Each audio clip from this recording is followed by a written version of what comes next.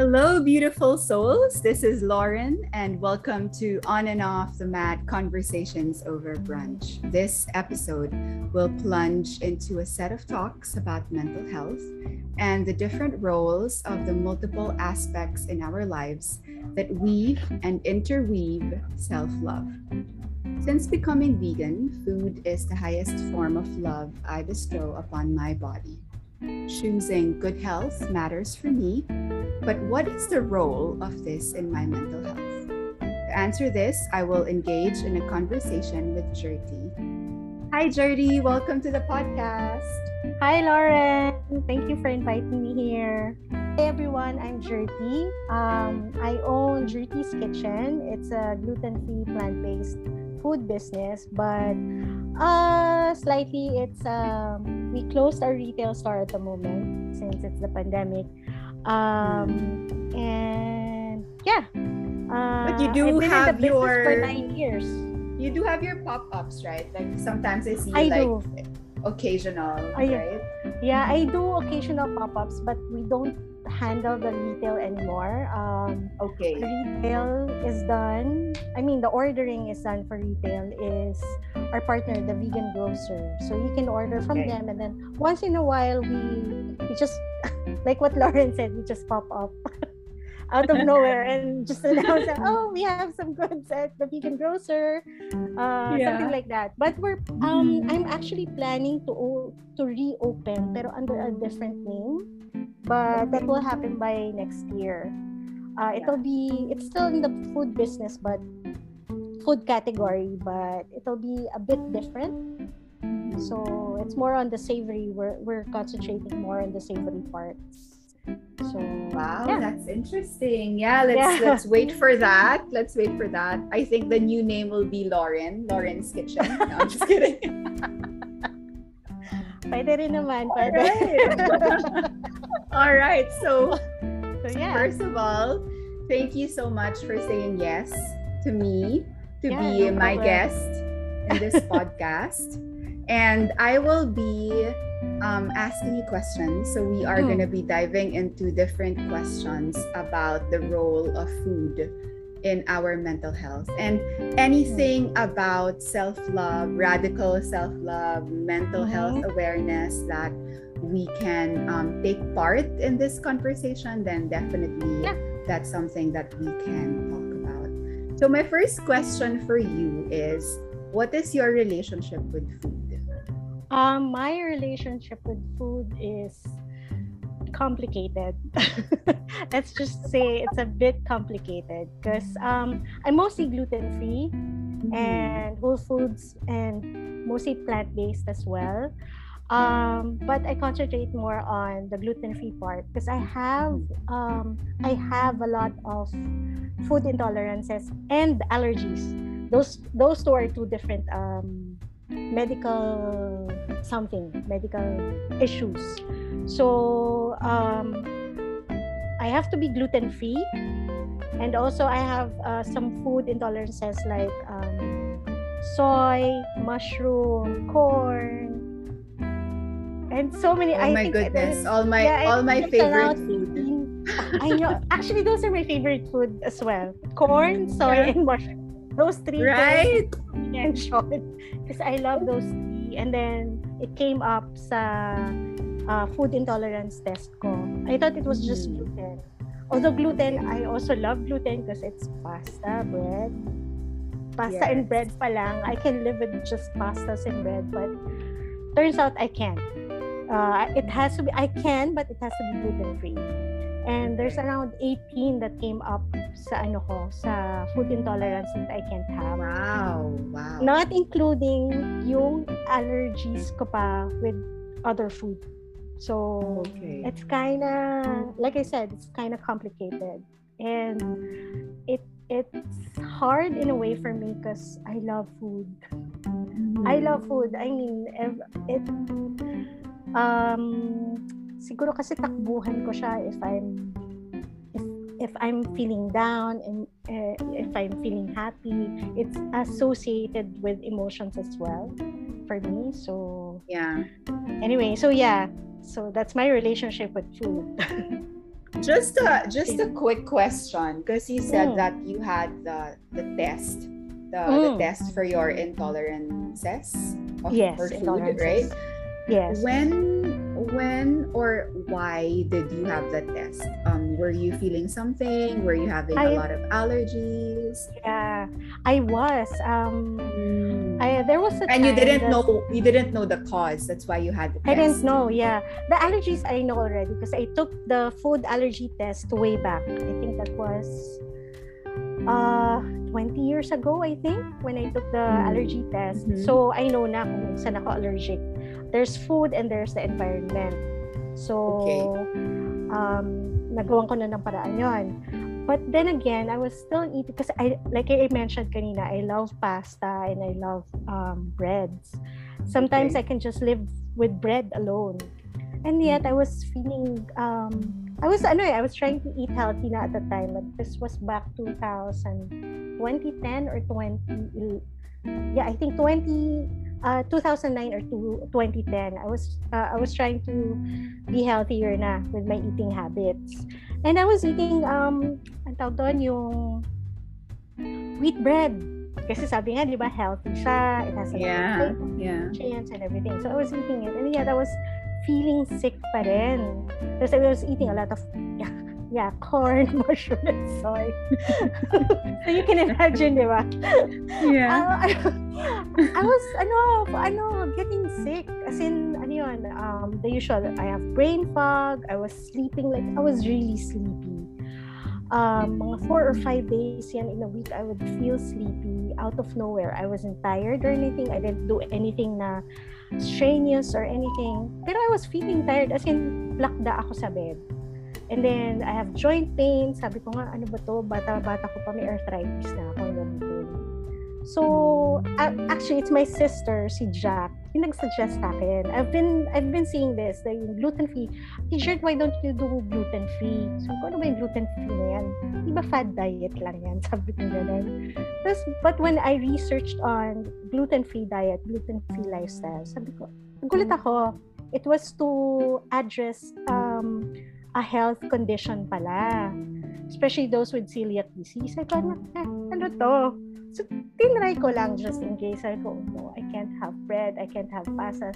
Pero sige, I'll do whole foods. I was into raw pa nga, raw vegan nung time na yun.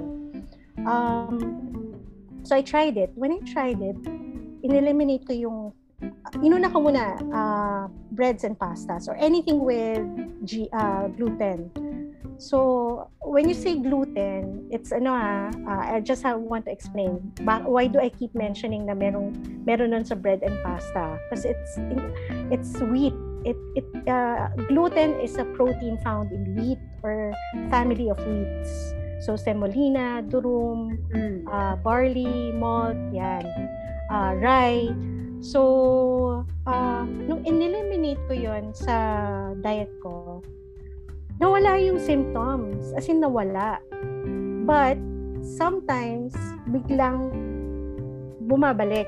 Sabi ko, it-eliminate ko naman na yung anything with gluten na sa diet ko. So, what's happening?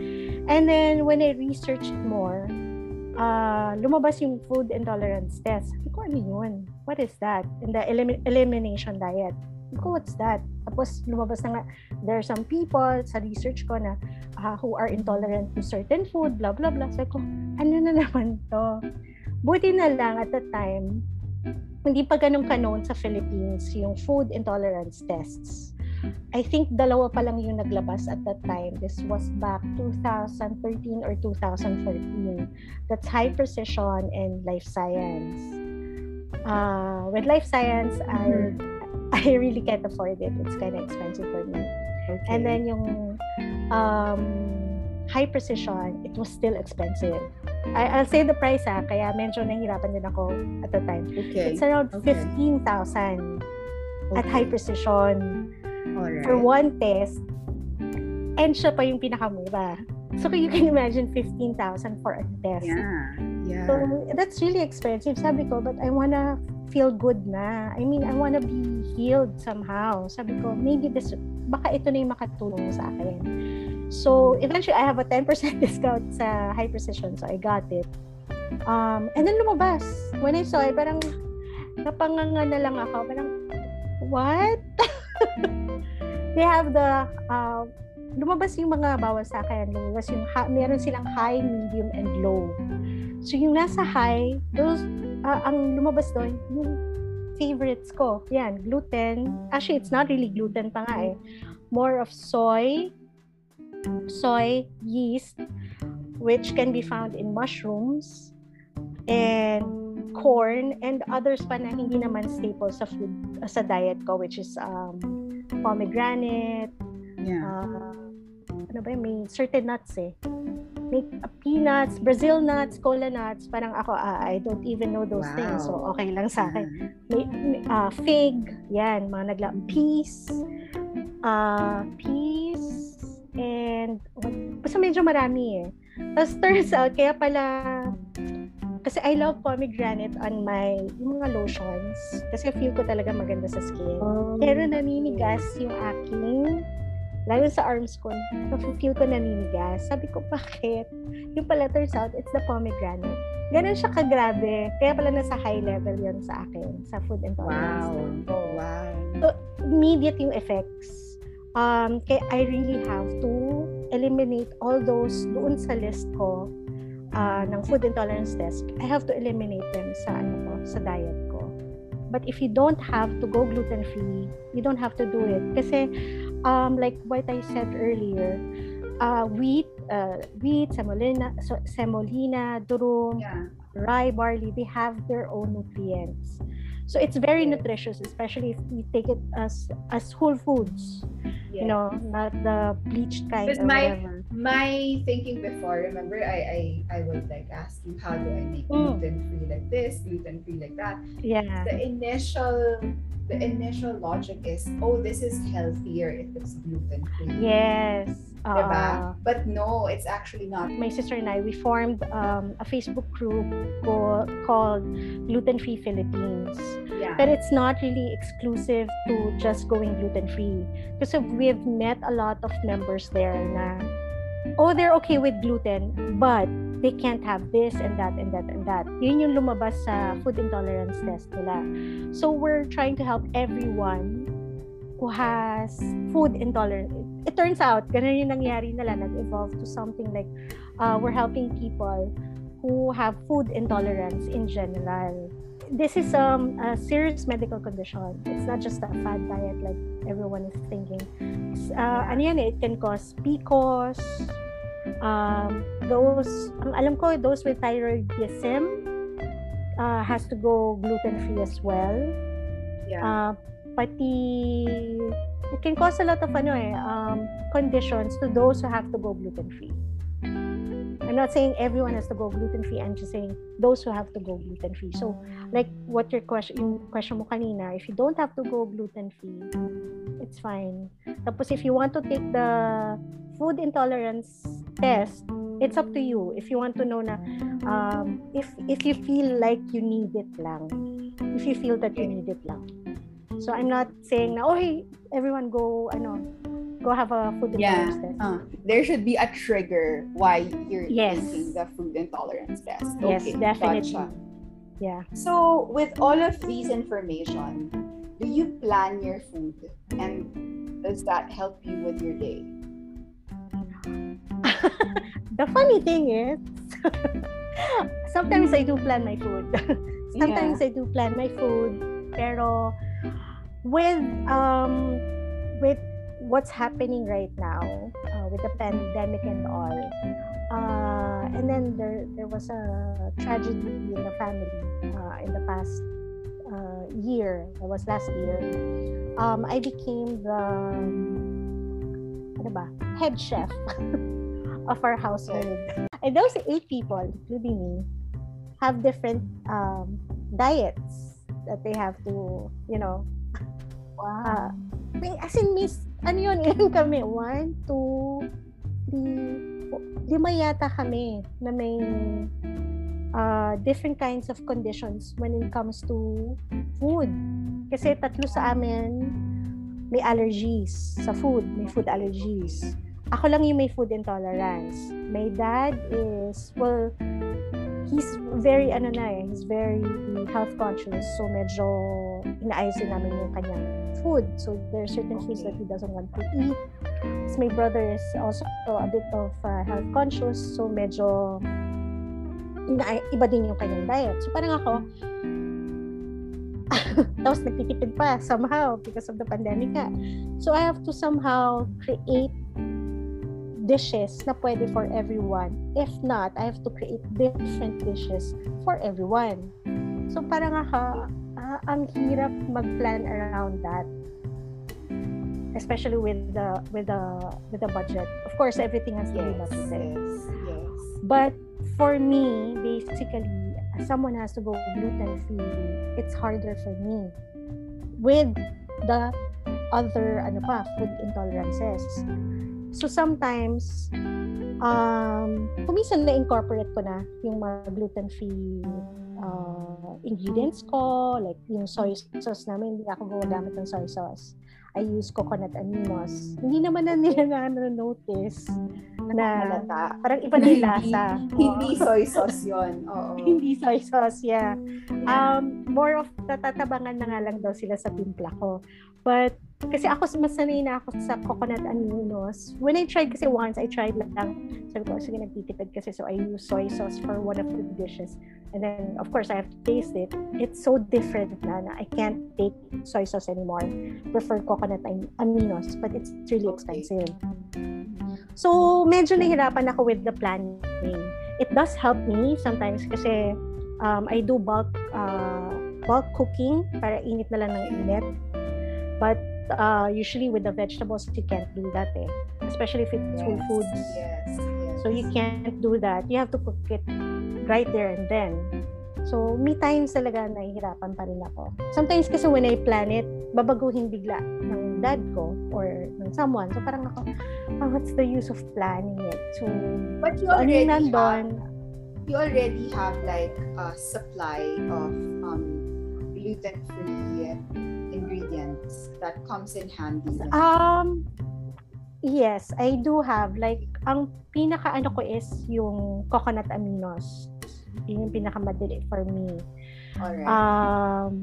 Even the vinegars, I have to check. Kasi since I can't have yeast, it has to be naturally fermented. Kasi ang vinegar, kuminsan, fina-ferment nila with yeast. So I have to check pa rin. So I have okay, medyo mahirap yung that's how it is. Parang kuminsan, I have to research it. Yeah, I have to check everything. I have to research. Sometimes I have to contact the supplier. How do you do this? What's your process? Tapos sina-explain ko na I can't have this kasi can you tell me na ang nakakatuwa ngayon with our manufacturers, they're most of them are very open with their process and their ingredients talaga. Meron na akong certain meron akong certain sa pantry ko, yan, coconut aminos, meron na akong takbuhan na tomato sauce, ano pa ba? Yeah, mostly sauces kasi para madali lang for me lutuin. If not, I go just for the basic na salt, pepper, garlic, onion, tomatoes, yung whole foods, herbs, spices, dried and yung fresh. Yun. I go to that na lang. Para hindi na ako mahirapan. Pero sometimes yun nga mahirap in a sense na sometimes yung mga kasamaan ko, they don't like it. Ako, I like it. But they don't like yung, kasi sanay sila ng maalat, maasim, or they want na merong yung MSG, which I don't take as well kasi it has adverse effects sa akin sa katawan ko. Even though it's not, when we check some MSG brands, they don't have gluten in it. But naapektuhan yung health ko. So, in-eliminate ko na rin lahat ng MSG. So, your palate really changed also, right? It did. Like, through the years, I'm pretty sure, like, for example, me, this is the change of my sweet palate. Now, I really like I didn't eat dark chocolate when I was young. Now the only chocolate I eat is dark chocolate. Dark chocolate. And the like 70% above dark chocolate. That's what I eat. Wow, that's really dark, huh? Yeah. But of course, I would like mix it with something. It's in a dish. I don't eat it by itself anymore. That's the thing. Okay. I don't eat chocolate by itself anymore. I mix it with something else. Yeah. So like for example, I would eat it in like a bread. I would eat it in like banana bread, pastry. This time. Yes. It has to be on the darker, more bitter side because I couldn't tolerate parang ang feeling ko ngayon, alam ko na if ang ginagamit is white sugar. Diba? You can taste the difference na talaga eh. Yeah. There's I got used to coconut sugar already. I'm used to coconut sugar. And now even, I don't even use coconut sugar anymore because when I drink my coffee, it's either, because the only time that I use coconut sugar is on a regular basis before was with coffee. But now, I just drink my coffee either black or just with plant-based milk. Oh, wow. Ako, I can't let go of my sweet tooth pa rin eh. No, talaga. That's why for some reason, I don't really have any other place to put the coconut sugar. So now, the only way that I have my sweets is with pastries. I love pastries. So the only thing that has sweet in it is like last night I made vegan donuts. I did. It's made out of kamote. Yeah, you can use that as well for your baking. Yeah, so I had it's actually Jenny's recipe. So Jenny posted the recipe. It's just 4 ingredients. And then I made 7 donuts. And it's not like the regular, it's not regular size. It's like a smaller size. So I made 7 pieces. One is taste test. And then 3 is cinnamon, and then the other 3 is chocolate, dark chocolate. So nahirapan din ako maghanap ng vegan chocolate spread because most of them I find it really sweet. Basically, talagang if you change your food intake in a certain way, whether it's vegan, it's gluten-free, your palate changes and it's never gonna be the same as before. Like you said with the sweets, for one thing, kaya ako din ginawa yung Jertie's Kitchen because I can't buy sweets just anywhere else anymore. Kasi nga, all of them are made from wheat, all-purpose flour, ganyan. With gluten-free products, especially if you're catering to those has to go gluten-free. Kasi there's those who just want to go gluten-free but wala namang health condition. So this one, with those with health conditions, it has to be totally gluten-free. No cross-contamination. Kahit yung konting cross-contamination lang can affect their body. Okay. I have may isa akong kakilala. She's also a business owner. Kinuwento niya sa amin. She has celiac disease. She was inside the kitchen that was baking breads pero hindi gluten-free. And then hindi naman niya tinouch or anything. Pumasok lang siya. So they were, mixing the breads, the flours and everything. So medyo syempre umaano sa air yung flour. Alam mo, after nun, pagkalabas niya, sumakit na naglabasan na yung rashes niya. She got sick. Very sensitive. Going gluten-free. So if you're when you really say as a business owner that this is gluten-free, it has to be fully gluten-free. It has to be fully gluten-free, no cross-contamination. So with all of that, how does food change or affect your mood, your feelings, your mental clarity, your body strength? Also, since we're talking about mood and feelings, how does food also affect your relationships? Personally, okay, with gluten-free kasi, isang niyan, marami siyang symptoms or effects on the body na pwede mangyari sa katawan mo. One of them is, when you said mental clarity, pwede ka magkaroon ng brain fog. Brain fog meaning, parang kung sa Tagalog, it's bangag. Bangag ka. As in, you can't understand. Kunwari, nag-uusap tayo. And I ate something with gluten. Hindi kita maintindihan.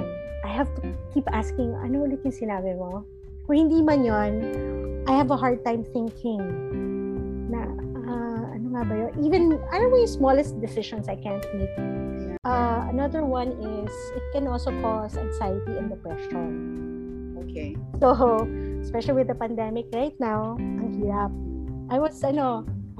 Okay, I have to open this up. This was last year. We have, Lauren and I are members of a light group. So it's a group of women, single women, getting together and talk about our faith and our everyday lives. So eventually, si Dr. Jewel, she opened up na sabi niya, now, if anyone needs my services, just let me know. Sabi niya. So I went to her and everything. And then turns out, I was diagnosed with depression last year. So, ongoing pa rin siya up to now.